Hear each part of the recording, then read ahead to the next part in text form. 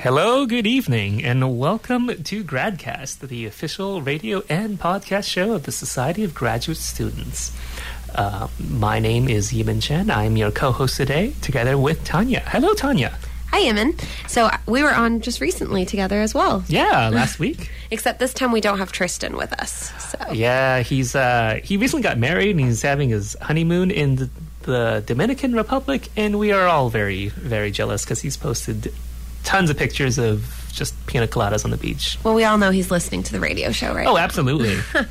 So, without further ado, we're very excited to welcome our guest today. We have Annalise Trudell joining us. Annalise is a recent graduate from the PhD program of Women's Studies, so we have Dr. Annalise Trudell here with us today. Welcome, Annalise. Thanks, Tanya. How are you? Good. How are you? Good. I'm excited to be here. So we've got lots of questions for Annalise, so we're just going to get right into it with the most basic question, which is, what did you do? What did I do for your research? So about 5 years ago, I started working at a local agency, the Sexual Assault Centre of London, and I launched a program called Girls Creating Change. So it's a violence prevention program for high school girls. And I decided that I wanted to study the impact of that program on girls' sense of themselves as agents. So being an agent or having agency is the opposite of being a victim. It's a sense of having capacity in your life, whether that's actions or thoughts. So I went and I asked the girls who are alumni of that program what agency meant to them, what it felt like, when they felt that, how they felt it. So it was focus group based, qualitative research. And yeah, that's, I guess, the short elevator speech. So how old were these girls that you were working with? So the girls in the actual focus groups range between 15 and 19. Mm-hmm. The program range is larger. So the program range is 13 to 25. Okay. And that was just per chance that the focus groups were a bit smaller in range.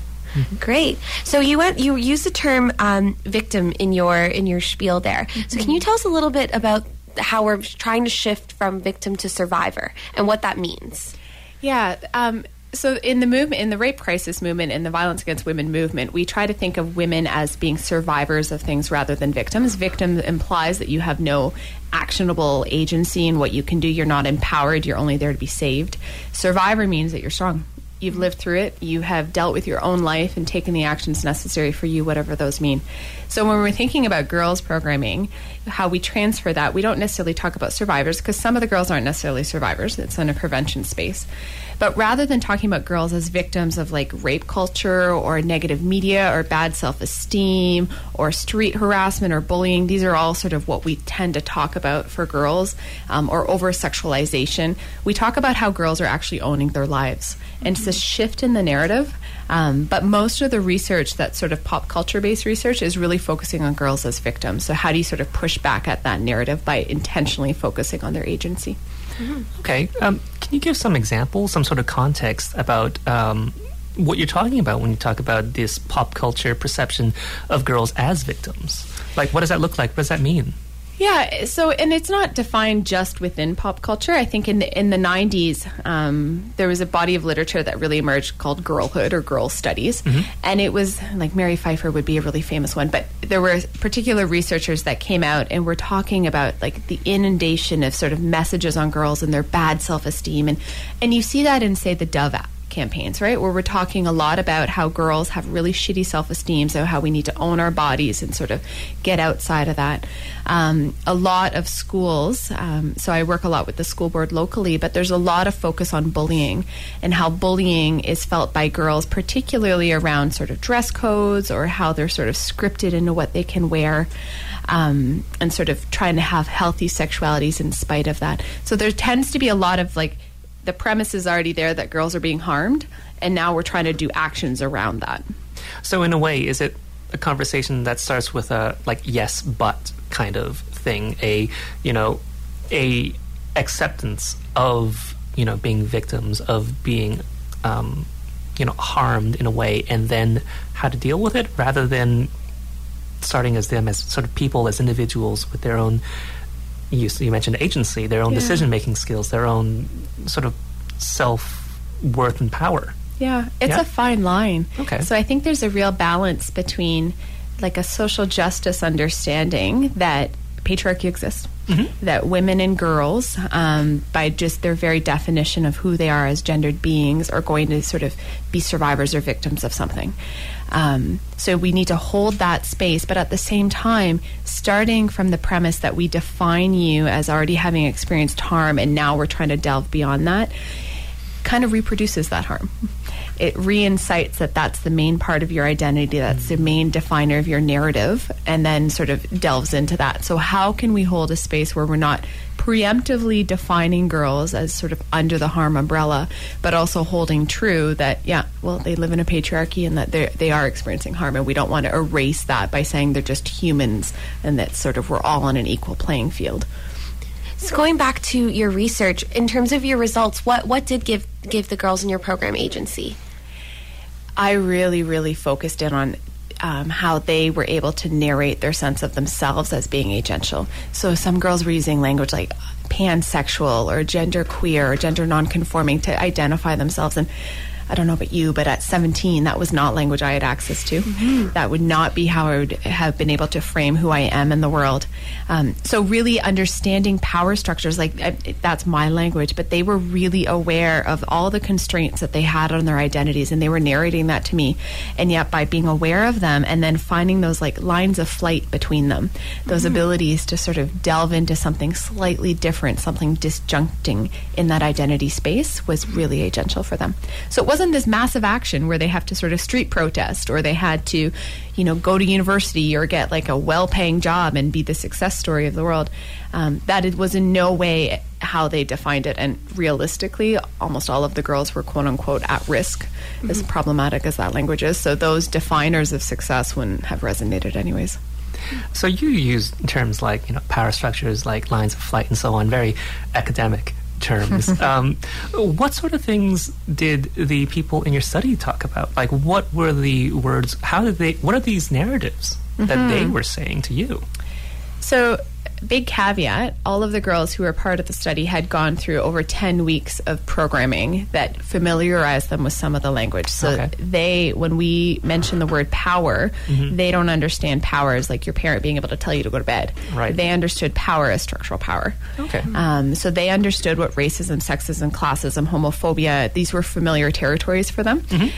So both in the sense of having imbued them with language that had happened in programming, but also, again, back to the quote-unquote at-risk, their lived experience, this wasn't new territory for them. Right. They had been harassed in different parts of their life. Many of them are living in some form of social housing. Many of them are survivors of some form of sexual violence. So for them to be able to talk about that, again, that's not new space. They're not coming from places of privilege where that's sort of undoing the blinders of what that would look like. So back to your question, though, what was the language that they used to narrate that? They talked a lot about how the media pressures them to sort of be certain kinds of girl. Like, what did girl even mean? So being sexualized, but then at the same time, some of them were saying they really like to have sex. So how was that problematic? And how did they felt like this double bind on it? Many of them were teen mothers. So almost half of the girls who participated were teen mothers. And a lot of the focus there was on how teen moms are bad moms. How teen moms, especially if you're sort of a two-time teen mom, so you've had two children under the age of 18, how you're harassed on the bus, how people judge your morality even in those moments. So they were really familiar with those narratives. So in terms of the program that they got to experience the 10 weeks that you were mentioning, what's aside from the terms that you shared with us, what occurred during those 10 weeks? What did they get to engage in? So they met weekly for a couple hours with facilitators, so not with me. They're facilitators through the Sexual Assault Center. And so week one is just introduction, but then we get into sort of what are gender roles, what does it mean to be a woman, what does it mean to be a man, how can we deconstruct that, what does the media say about that? Then we get into what is rape culture, how do the gender roles interact together. And all of this is done through activity-based arts formats. So we're not just talking at them. They're engaging in counterculture. So we would give them, let's say, a magazine cover, and then they'd be able to block out white spaces of what some of the words said and rewrite what those were. Sort of reclaim what those narratives are, say on like a Cosmo cover or something. We do a week on power and privilege. So that's really the intersections of all the different identities and understanding those. We do a week where we invite Emma O'Connor, who's the owner of FemForce Fitness, and she does a sort of like a reclaiming your body strength thing. So it's not a self-defense course, because girls are offered self-defense courses all the time, and that kind of re-scripts the idea that they're victims. This was really about taking up power in space. So they're strong, and they punch shit and do things, and that was really cool to see. Right. But wait, what does it mean to take up power in space? Yeah, that's a really academic-y jargon. Good job. Yeah. So it means that girls are taught to I mean, you can't see me on the radio right now, but I'm taking up small space. My legs are crossed. I'm kind of hunched in.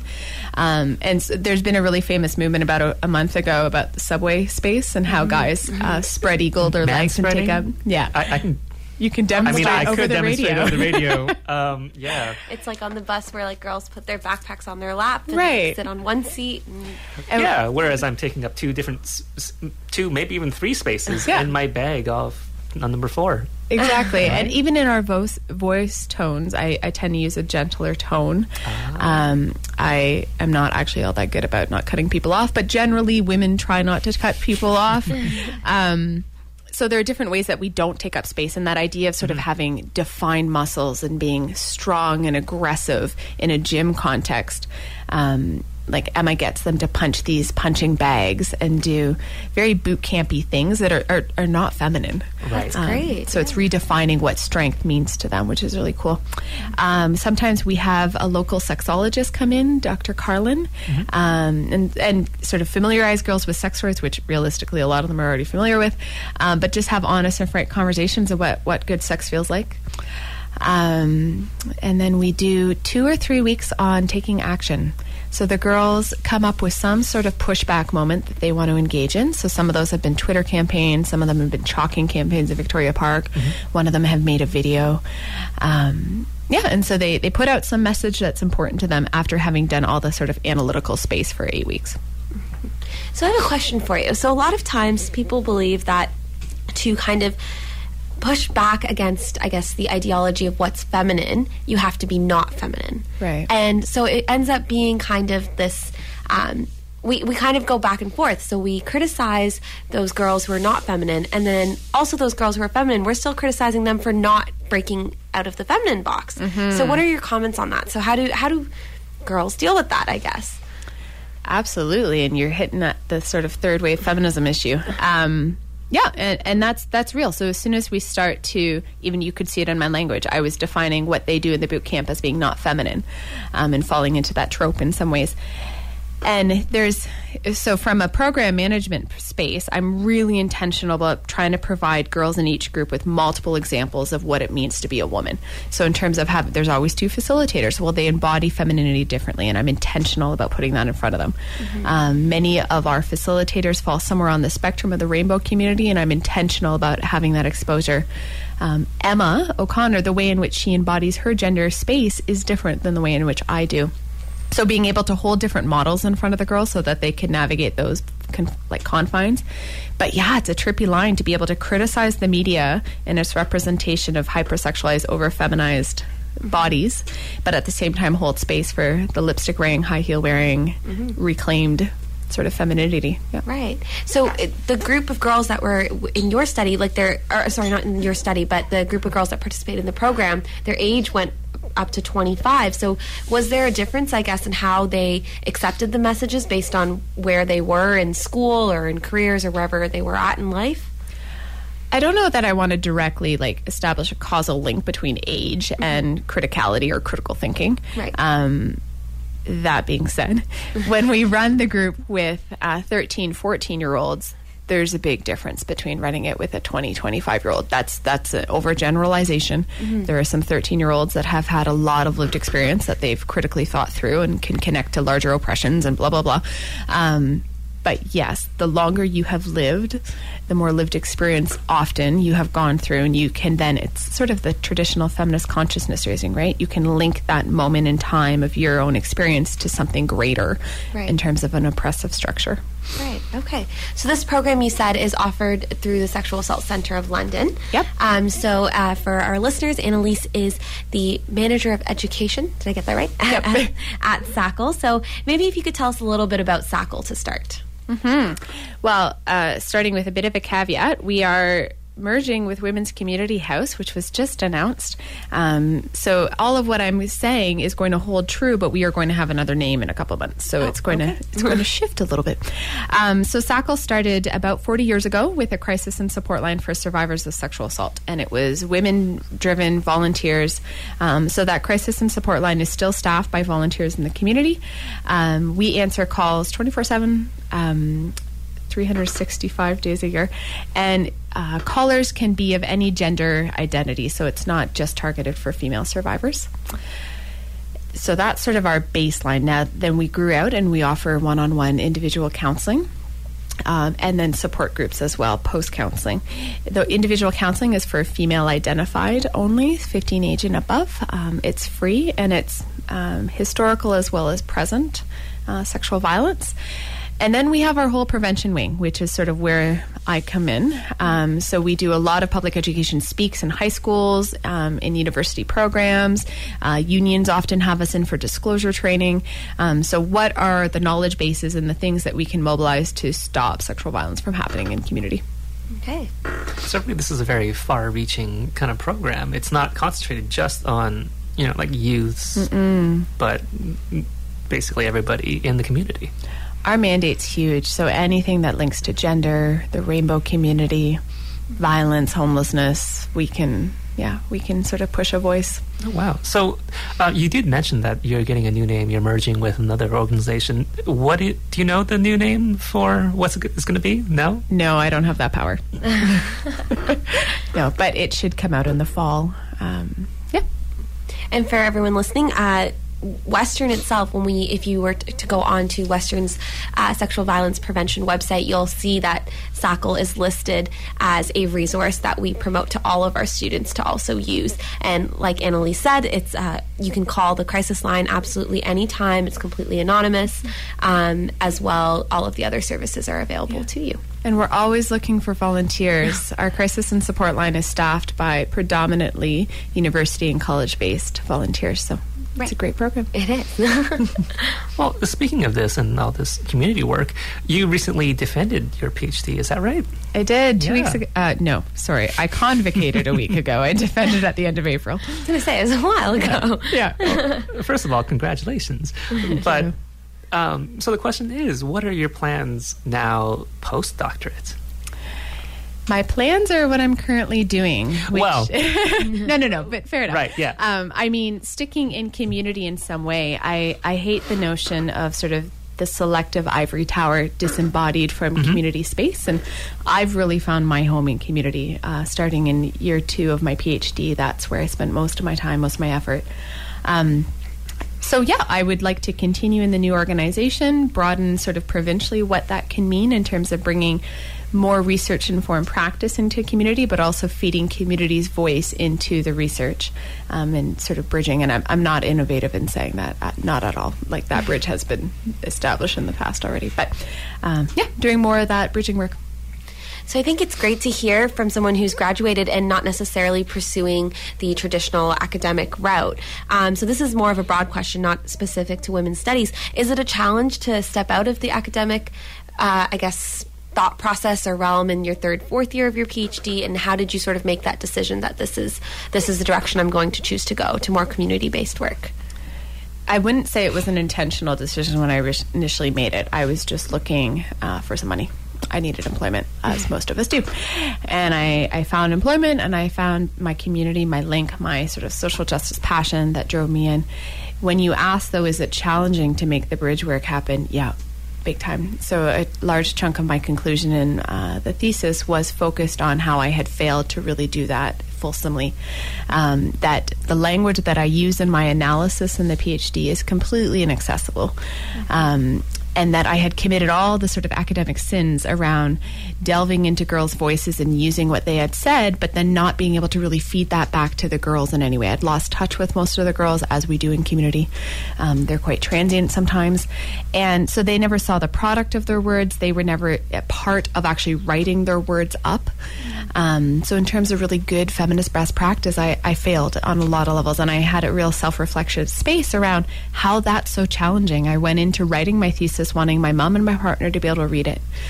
And I left the writing process being like, yeah, no, neither of them can really read it with any degree of understanding. So there was grief in that for me. So are you now, would you say, hoping to translate your research into a more accessible form through your community work, or is your community work kind of separate from your thesis work? They're never separate, and at my public lecture I actually had quite a few community folk come, and one of them made a really interesting comment, which was, and I take this with a grain of salt, but that my very existence in community is a moment of knowledge translation. That it isn't sort of this thing that I have to then go and embark upon, that I have to rewrite the thesis in a language that's community oriented, but that by bringing my knowledge to every meeting that I sit in, that translation piece is happening inadvertently. That's great, and I think that applies to all academic backgrounds, regardless of program. Right. I mean, just the very fact that you're involved in interacting with these community initiatives is, making yourself a bridge between these two communities. Yeah, is that sort of what you were? Yeah, it feels a little uncomfortable because I'm like, my existence is the bridge, which is ridiculous. But yes, I do think that it's important to sort of be in those meetings and those spaces. Yeah, right. But sort of speaks to the importance of perhaps, maybe, sometimes leaving our ivory tower, or at least interacting with people outside of these ivory towers. I had a conversation with my supervisor that oftentimes researchers, we sort of do the research and then, it's done. It's published. Now let's ask the next question. Let's grow on the research. Yeah. But we haven't done the piece to actually put it into action. And that's the knowledge translation piece. So I think being present, as in that would be actually taking what you've learned and now applying it, I think. And having a bit of a political moment here, but I mean, if you are a researcher, you have a crap ton of privilege, and I think it's incumbent upon you to leverage that privilege in a social justice way. So you need to get involved in community in some way, shape, or form. Perfect. Okay. I mean, is that something you would say about yourself, your own program, sort of the humanities in general, or is this something that you believe perhaps all graduate students should aspire to? I would put it out as a bit of a call to action across all disciplines and parts. Okay. I think it will look very differently if you're in medicine, for sure, or if you're in sort of the classics. Yep, I get those challenges. I get that I'm in a social work field, and that makes life a little easier.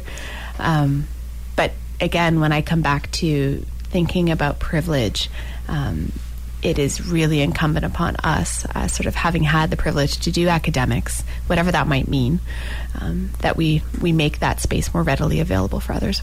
I completely agree. I come from a kinesiology background, and I think that, my research is exercise and pregnancy, and, all the research about having pregnant women become active, but if you don't tell them, well, then what? Exactly. Yeah. All right. I mean, that's actually quite great. I'm sure that most of us come in with some, idealistic dreams of contributing to the overall betterment of humanity in general, and perhaps somewhere along the line, many of us, lose sight of this starry-eyed idealism, perhaps, that we come in with, and it's great and amazing to be able to reconnect with that, to not lose touch with that, and to sort of have a reflective moment of, why are we pursuing this education anyway? I mean, there's lots of self-fulfillment. It's, nice. It's cool. Some of us might want to make a lot more money. But, ideally, it's to help other people. And it doesn't have to look like having a job in this not-for-profit sector, right? You can go and join a board and bring that knowledge base to that. You can go and volunteer and have that, and then still have your profit-making awesome career. There are different ways of sort of leveraging that privilege. That's great. So going back to your current role, what's happening now in SACL for you? So what are some upcoming projects, or are you now working towards the next round for this program when it runs again? So the program's consistently running. We have multiple sites always running. But the new sort of up and coming is that we're going to launch a boys program, our guys program. So we have some pilot initial funds to sort of test out one space for that. And over the summer, I'm doing a focus group with some young-ish adult men or male-identified folk to get a sense of when their aha moment was around feminism and sort of coming into an understanding of masculinity and how we can prompt that in other young boys. Okay, so I'm going to come in with this perhaps naive question that's been sort of simmering. We've been using terms like feminism, things like patriarchy. Yep. And now we've gone on to boys. So for those of us who may not be very well versed in this subject, you come from the Department of Women's Studies. And, I mean, for some people, this prompts the question, why are women special and have their own studies? Why not men's studies? Why do boys and men need to have special programs to learn about women's studies and feminism? And that is an effervescent debate. So some universities title the department Gender Studies in order to sort of hold more inclusive space, let's call it. The argument for calling it Women's Studies is sort of, and I will do the politically incorrect moment here of comparing it to Black Lives Matter. We don't need a White Lives Matter because white lives always matter. That is sort of the norm and the privilege, and we need to call attention to the oppression and to hold space for that. So entitling it Women's Studies, we're calling attention to the fact that women have been oppressed, that those realities and those lives have to be held sort of in a special space. Does that mean that men can't be feminists? Hell no. Please be a feminist. Does that mean that men can't take women's studies courses? No. Please be liberated and take them. Join your sister allies in those spaces. But yes, that is an effervescent debate. Well, I mean, so going back on that, I've heard other people describe to me that, essentially all the other disciplines are more or less men's studies. So even having one department specifically called women's studies is, some effort to kind of push back about that, to sort of recognize the imbalance historically that has been in sort of our society. And you just answered that better than I did, so well done. And so just as we're coming towards the end, this new program that we'll be launching, is it going to be focusing on educating the male-identifying participants in the program about feminism? So what's the content going to look like? No, so it won't be sort of a teaching or a preaching. It will be really a space, just like the girls program is, to discover what it means to be a girl. So in the boys' context, what does it mean to be a boy? Like, what are the messages society is compelling upon you? Don't be emotional. Don't be sort of a sissy, blah, blah, blah, all the other bad words. And where do we get those messages? How can we connect with sort of something beyond that? What does it mean to be an emotional man? What are models that look sort of more in tune with what you're hoping for? And so it would have male-identified facilitators, and there would be a sanctity to that space so that there's a safety as well for them to voice that. That's great. And will this be the same age group as the girls group, or? So I would start targeting at high school boys, and then we'll see. Boys overall are a little bit less involved in social service programming, so they're a little harder to access unless you go through the high schools, which has its own challenges right now. So we're going to start with a pilot. We're going to see how high school age recruitment goes. Without reifying sort of male stereotypes, I'm wondering what activities do boys want to engage in. So, sports, gaming would be the obvious stereotypical ones, but by offering those, am I just reiterating that that's what masculinity means? How do you hold that space? That's great. And, I mean, is there any sort of specific, outside of the, convenience, the sort of political, maybe accessibility reasons of going after high school students, is there something about that age group that is, specifically important for these sorts of programs? Well, other than that age group being my personal favorite, I Right. think that they have enough lived experience to pull on to sort of do some analysis. So if you go into grade 6, that's actually a better prevention moment. But they don't have a lot of lived experience to connect to the messages you're putting out. And then, in the 20s, that's all great and good, but it's kind of later in the game. So high school's a fun time. Challenging but fun. All right, so we are coming up to the end of our program. So, Annalise, if there is perhaps like a 1-minute kind of takeaway, an encapsulation of everything that we've talked about, everything that you spent the last couple of years working on, is there, like a catchphrase or something that you'd be able to leave our listeners with to think about? Way to put a person on the spot. That's amazing. No. I'd just be glad I'm not in your defense committee. Right? No, I think I would just go back to what we had already talked about, which is really be intentional about thinking how you can bring your own research into community in some way. So don't get caught in the ivory tower trope. There are ways of making those connections. And, if you're not self-identifying as a feminist, please go and research what that actually means and see if that might resonate with who you are. Amazing. And one quick last question. If anybody wanted to get in touch with you or learn more about your research, is there anywhere they could go online or any way to kind of figure out what Annalise is up to? Yeah, feel free to email me. So you can connect with me at the Sexual Assault Center, Annalise at sacl.ca. I would love to have coffee and talk about the research, talk about your research, or talk about the community itself. Perfect. Thank you so much for being on our show today, Annalise. I think it was a great conversation. We touched on so many different topics that resonate with everyone, regardless of program, as well as learn a lot about your research. So thank you. Thanks for the conversation. Well, thanks very much. And to cap everything off tonight, let me remind everybody that GradCast doesn't just broadcast on CHRW on the radio. Every other week, we also do a podcast. We, in fact, often do 2 podcasts. And if you like to look up our archives or this program later on, you can come to www.gradcastradio.ca. And if you're interested in coming on yourself and talking about your work and your research, we would love to have you. Please get in touch with us. Thank you very much and have a great night.